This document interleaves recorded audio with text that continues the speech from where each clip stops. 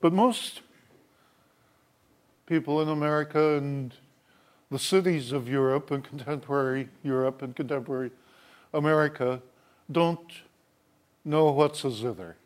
I mean, ask your friends back at the dorm or on the street, what do you think of zithers? And they'll look at you kind of funny. And they'll say, did you say slither? Like a snake? Are you talking about zippers, maybe? Yeah, right. Well, zither doesn't mean anything. Now, culturally, it's the wrong word to use.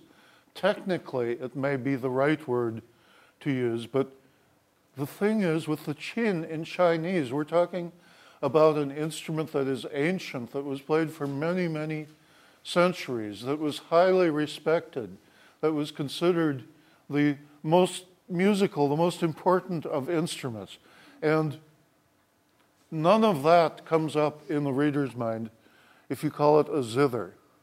There's only one instrument that has been around in European music for anything like the time that the qin has been around in Chinese music and has been as highly respected, and that was the lute. That was played by the great musicians of medieval times in Europe, played in the palaces of kings, used as an instrument for the great poetry and the great music of its time. If you talk about lutes, you will bring out the right cultural association. And so, even though it's really a zither, and I know it's a zither, and some scholars might know it's a zither, I'm going to call it a lute, because that way it will make sense. It will bring up the right cultural feeling. It will bring up the right era of ancientness and value and respect and honored place in society that the lute brought up in European music, that accompanied the lute in European music. So it's better to call it a lute, so I'm going to call it a lute. So he translated this as lute. Now, luckily, nobody applied that same reasoning to, say, Chinese philosophers and religious figures. So nobody ever said, well, nobody's going to understand Confucius. I think I'll just call him Moses because he was the lawgiver for Chinese believers, and so we'll just call him Moses. Or nobody ever said, well, nobody's going to understand Buddha, so I think we'll just call him Jesus, we'll talk about all these things that Jesus did in India. And how people worship Jesus in Chinese Jesus' temples. But it's the same logic, right? I mean, you use the familiar one to replace the one that foreigners don't know about. And what do you think you're communicating by that? Seems to me a little bit ambiguous and a little bit misleading in some ways. Maybe there's some resemblances between Buddha and Jesus, but there's really a couple of differences too, and there are really a couple of differences between the qin and a lute. So I'm going to ask you guys now to use your intelligence and not believe everything you read. And when you read those Chinese writings in that assigned reading, and you see the word lute, you can understand it as zither, but just imagine you're reading the word chin and it doesn't mean this. It means a different kind of instrument that you play to make music. And I'll show you a chin tomorrow. In the meantime, we still have to imagine this half-tube zither. We've got this one right in front of us.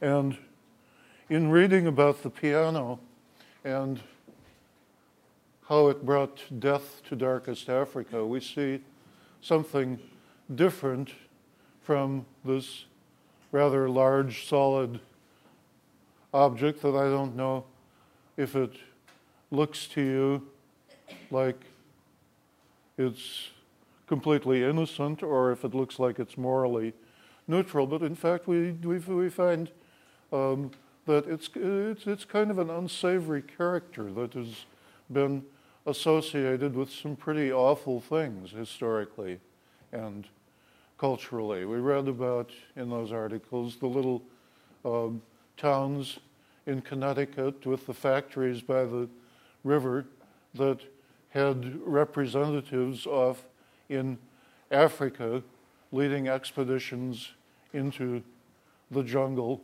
to shoot as many elephants as they could, to bring back ivory, to create these white piano keys. Elephants by the hundreds, ultimately by the thousands. And I can't completely blame the piano. The title of the article is a little misleading because when you read the article, you found out that it wasn't just the piano that was devouring all those dead elephants, but it was also pool halls consuming dead elephants for ivory to make pool balls out of.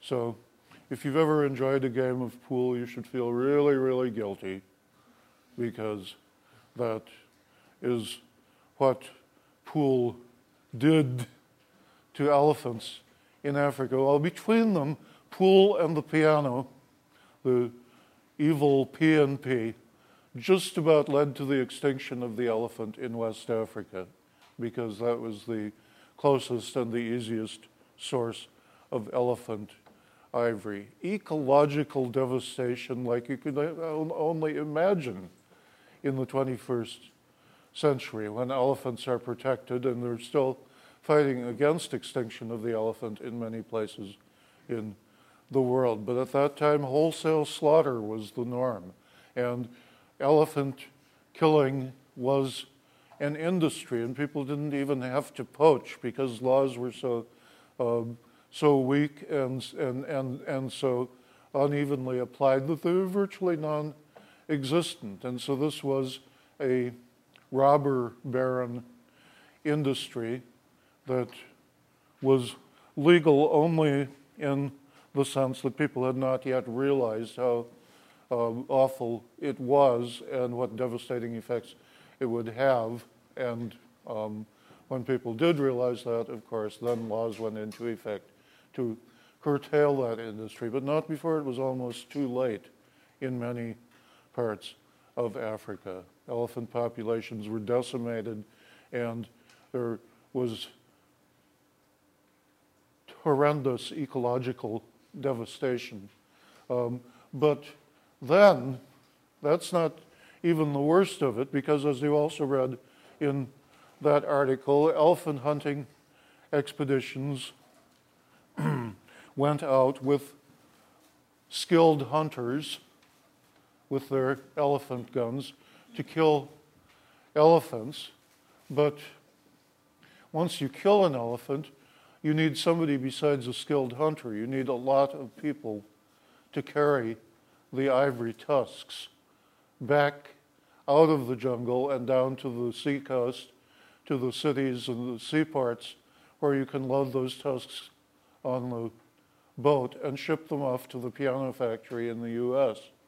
And so people, of course, could have hired carriers to do that, and sometimes they did, but also, as you found out in the article, they sometimes managed to make a double profit by not using hired labor, but slaves that they would capture from the same areas in Africa that they killed the elephants from.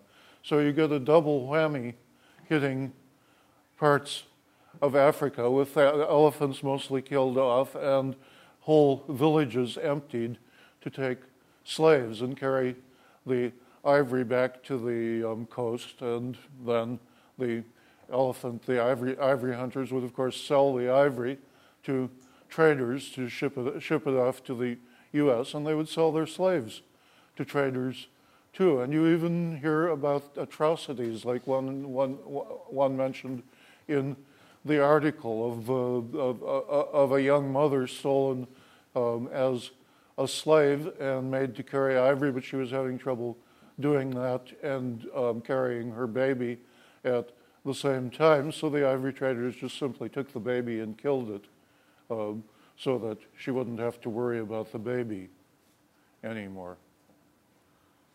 Awful stuff. Why do I even touch this thing? Yee. Sneer. But,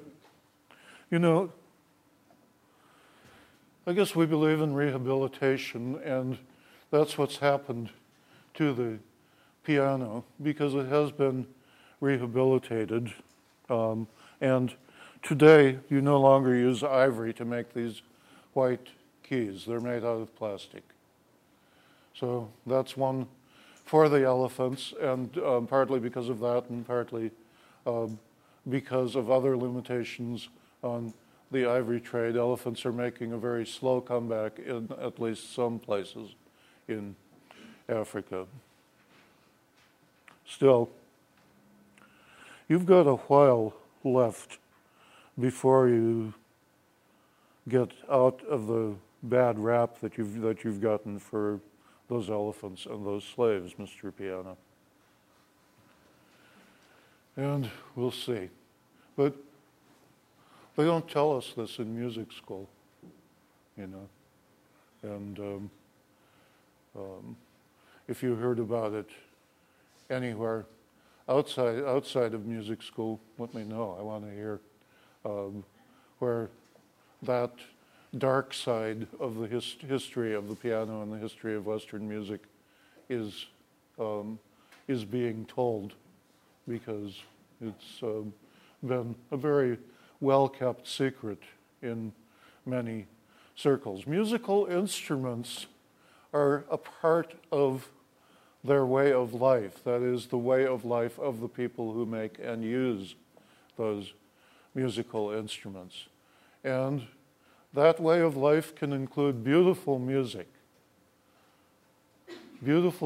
created and performed by wonderful musicians with great skills and great feeling and sensitivity, but also it can include participation in social and economic systems that tie into very complex things that underlie and support the music on top of an economic structure that may be ultimately destructive, as in the ecological destructiveness of the hunting for piano keys. And that only lasted about 100 years, because before the 19th century, before the piano became popular, you had the much kinder and gentler harpsichord that just used wooden keys instead of ivory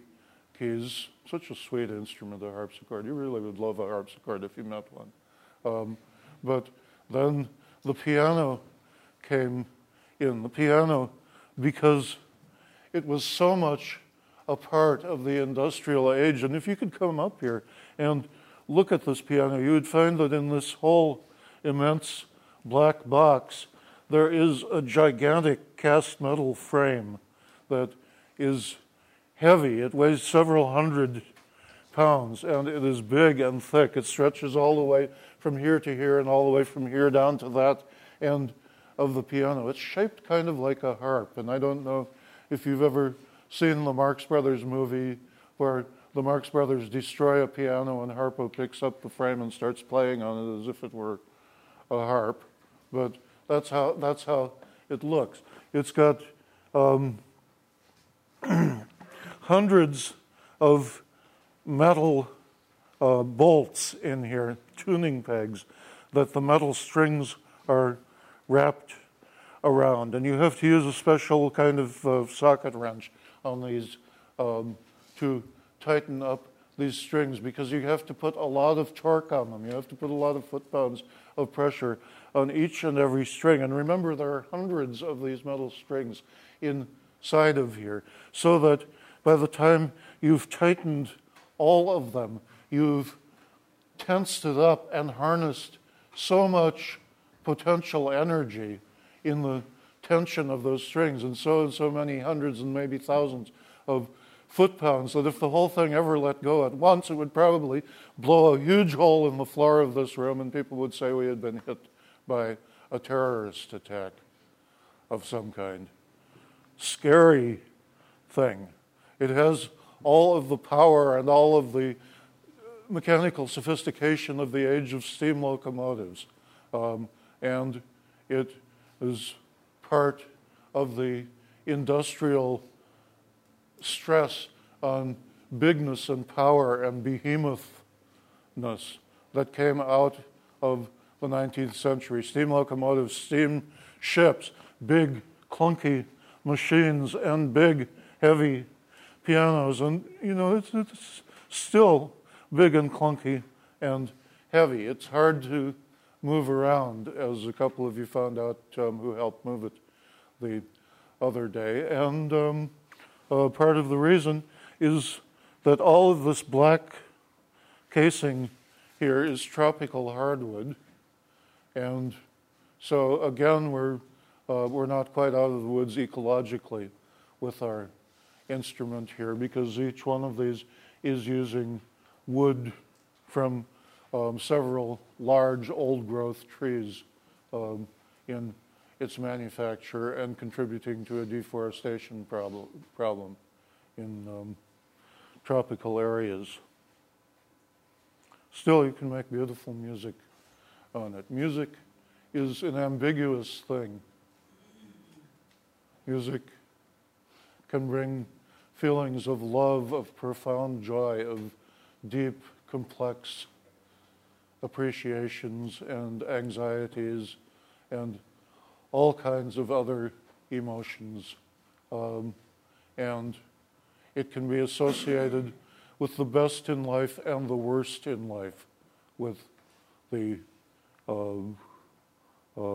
creation of human relationships, with the murder of kidnapped slave children. Almost anything can be tied in with music. And that is why we have a course in music cultures, because music is so complexly interwoven with all aspects of human life in so many different ways in different times and places, that we want to take a broad look at music and how it fits into people's lives. Now, it doesn't matter that the Chinese qin is also a zither, like this piano is a zither, because although they're physically rather similar to each other, in fact, the cultural meanings and the cultural implications of these two instruments are very, very different. So let's talk then about the Chinese zither, the qin. Qin is one of several Chinese zithers. There are quite a few different kinds of zithers in Asia, and particularly in East Asia. And the qin is the second oldest and the most highly respected of all of them. The oldest Chinese zither, which was popular for a while.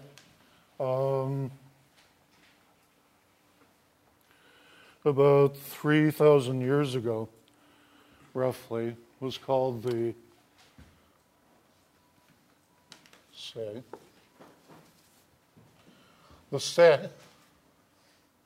around, before 2000 BC.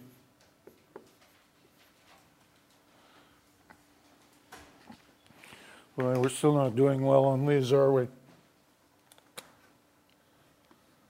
Well, that's good. And the Qin starts becoming popular around that time, around 2000 BC. So it's a fairly old instrument then, about 4,000 years old, give or take 1,000 years, which is a little bit older by 1,000 years or so than anything in Western music. And for that reason, people often refer to it as Guqin, or the ancient Qin, as a sign of respect.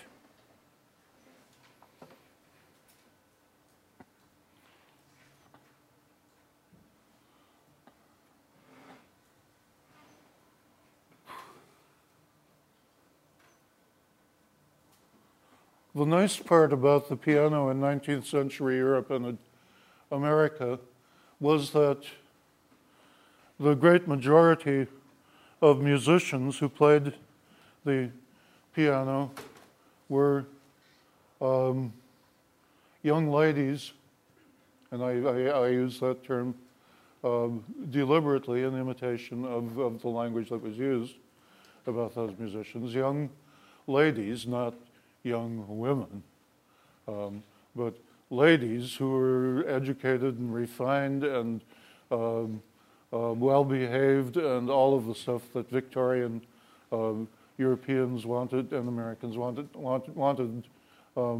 the daughters of the middle class and upper class families to be, and they would play the piano in the family parlor or living room, for which, of course, you had to have a family that was rich enough to be able to afford a living room, much less piano to put in it, and to pay for the lessons that the young lady would have to take. But this was a kind of a universal ideal among upper and middle class families in the 19th century, and the daughter who played the piano was, quote unquote, an ornament to the family, and also was somebody who was displaying one of the things that made her attractive as a partner for marriage to equally refined and desirable young men. So this was who played the instrument mostly in America and Europe. This zither. How about the Chinese zither? The Qin. No young ladies. Not through the same time period we're talking about, the 19th century. Not for the hundreds of years before that. It was just about always played by men, and not particularly young men either. Although you could start young, or fairly young, learning how to play the Qin, but you wouldn't be considered very good until you had done it for a while. And if you were a Qin player, you also had other things on your mind, because it took a special kind of person to play the qin. The qin was not as democratic an instrument as the piano. The piano was sort of half democratic. I mean, it was played mostly by middle-class people, and that's half democratic. It wasn't played very much by poor people, although there were some who played it. But the qin was played only by members of the Chinese government, the traditional Chinese government, for most of its history. And that seems pretty odd. How many instruments can you think of that are played just about only by members of the U.S. government? What does Barack Obama play? Well, what does Joe Biden play? What does and Orrin Hatch play? What does do any of those guys play anything? Well, sometimes they do.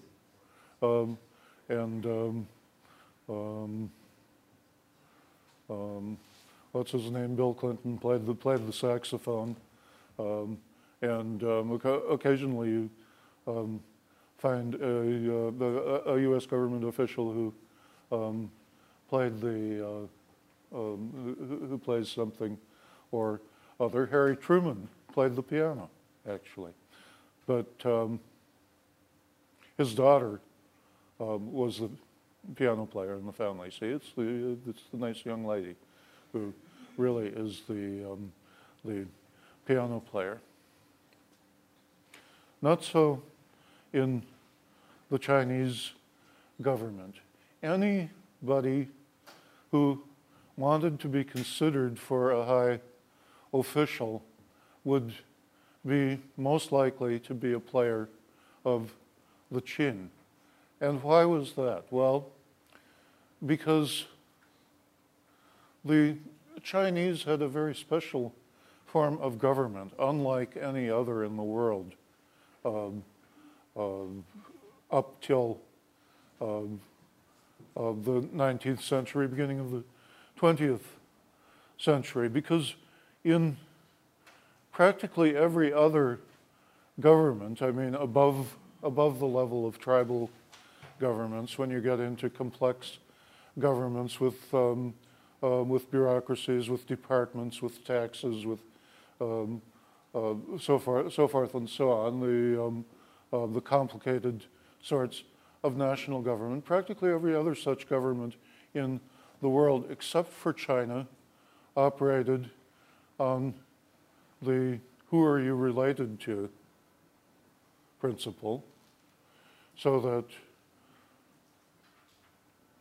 everybody would be, the council of the king would be sitting together in London or Paris or somewhere, and they would say, oh, we need a new Secretary of the Treasury. Well, how about Lord Elgin's idiot son? He can't do anything else, but we could put him in as Secretary of the Treasury, and then get somebody who can actually add and subtract to help him. And we'll make Lord Humphrey Bottom's cowardly nephew the Secretary of War, and so forth and so on. And so the general plan for forming a government, in other words, was that you would fill up your government with useless relatives of the rich and powerful. And I know some of you are thinking, so what's different now? But it has changed a lot. And one of the reasons it's changed a lot is because the world finally realized what China did. What China did was not to pick the people with the best connections, the people with the best families, the people with the richest inheritance, and so on, to run their government.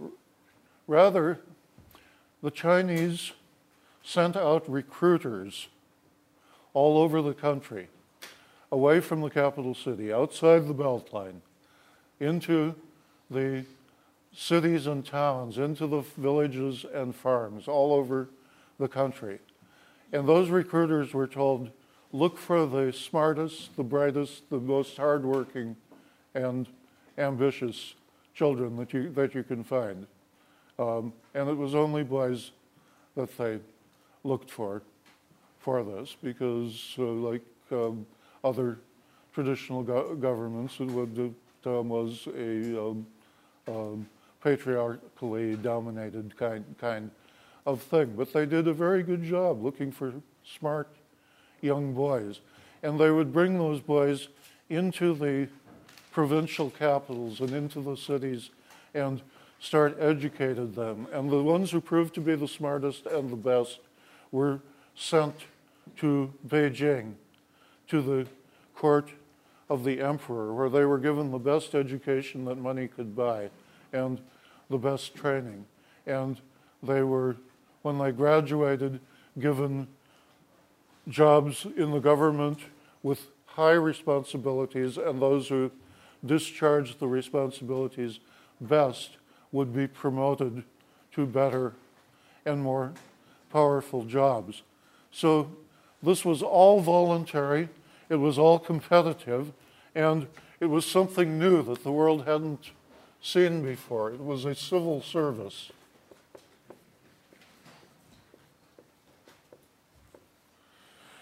Where you recruit the best, the smartest, the hardest working people, you test them on the job, and you promote them according to their performance to higher and higher positions.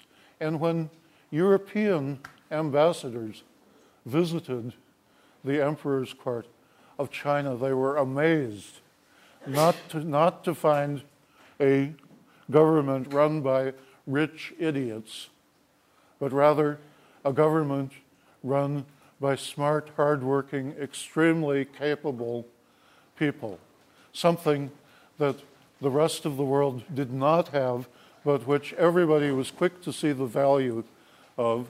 And so contact with China led very quickly to the world's governments transforming themselves into governments run by secret services.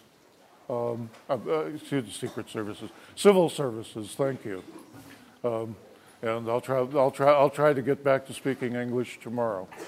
So we'll see you then. Today was Monday, the 5th of October.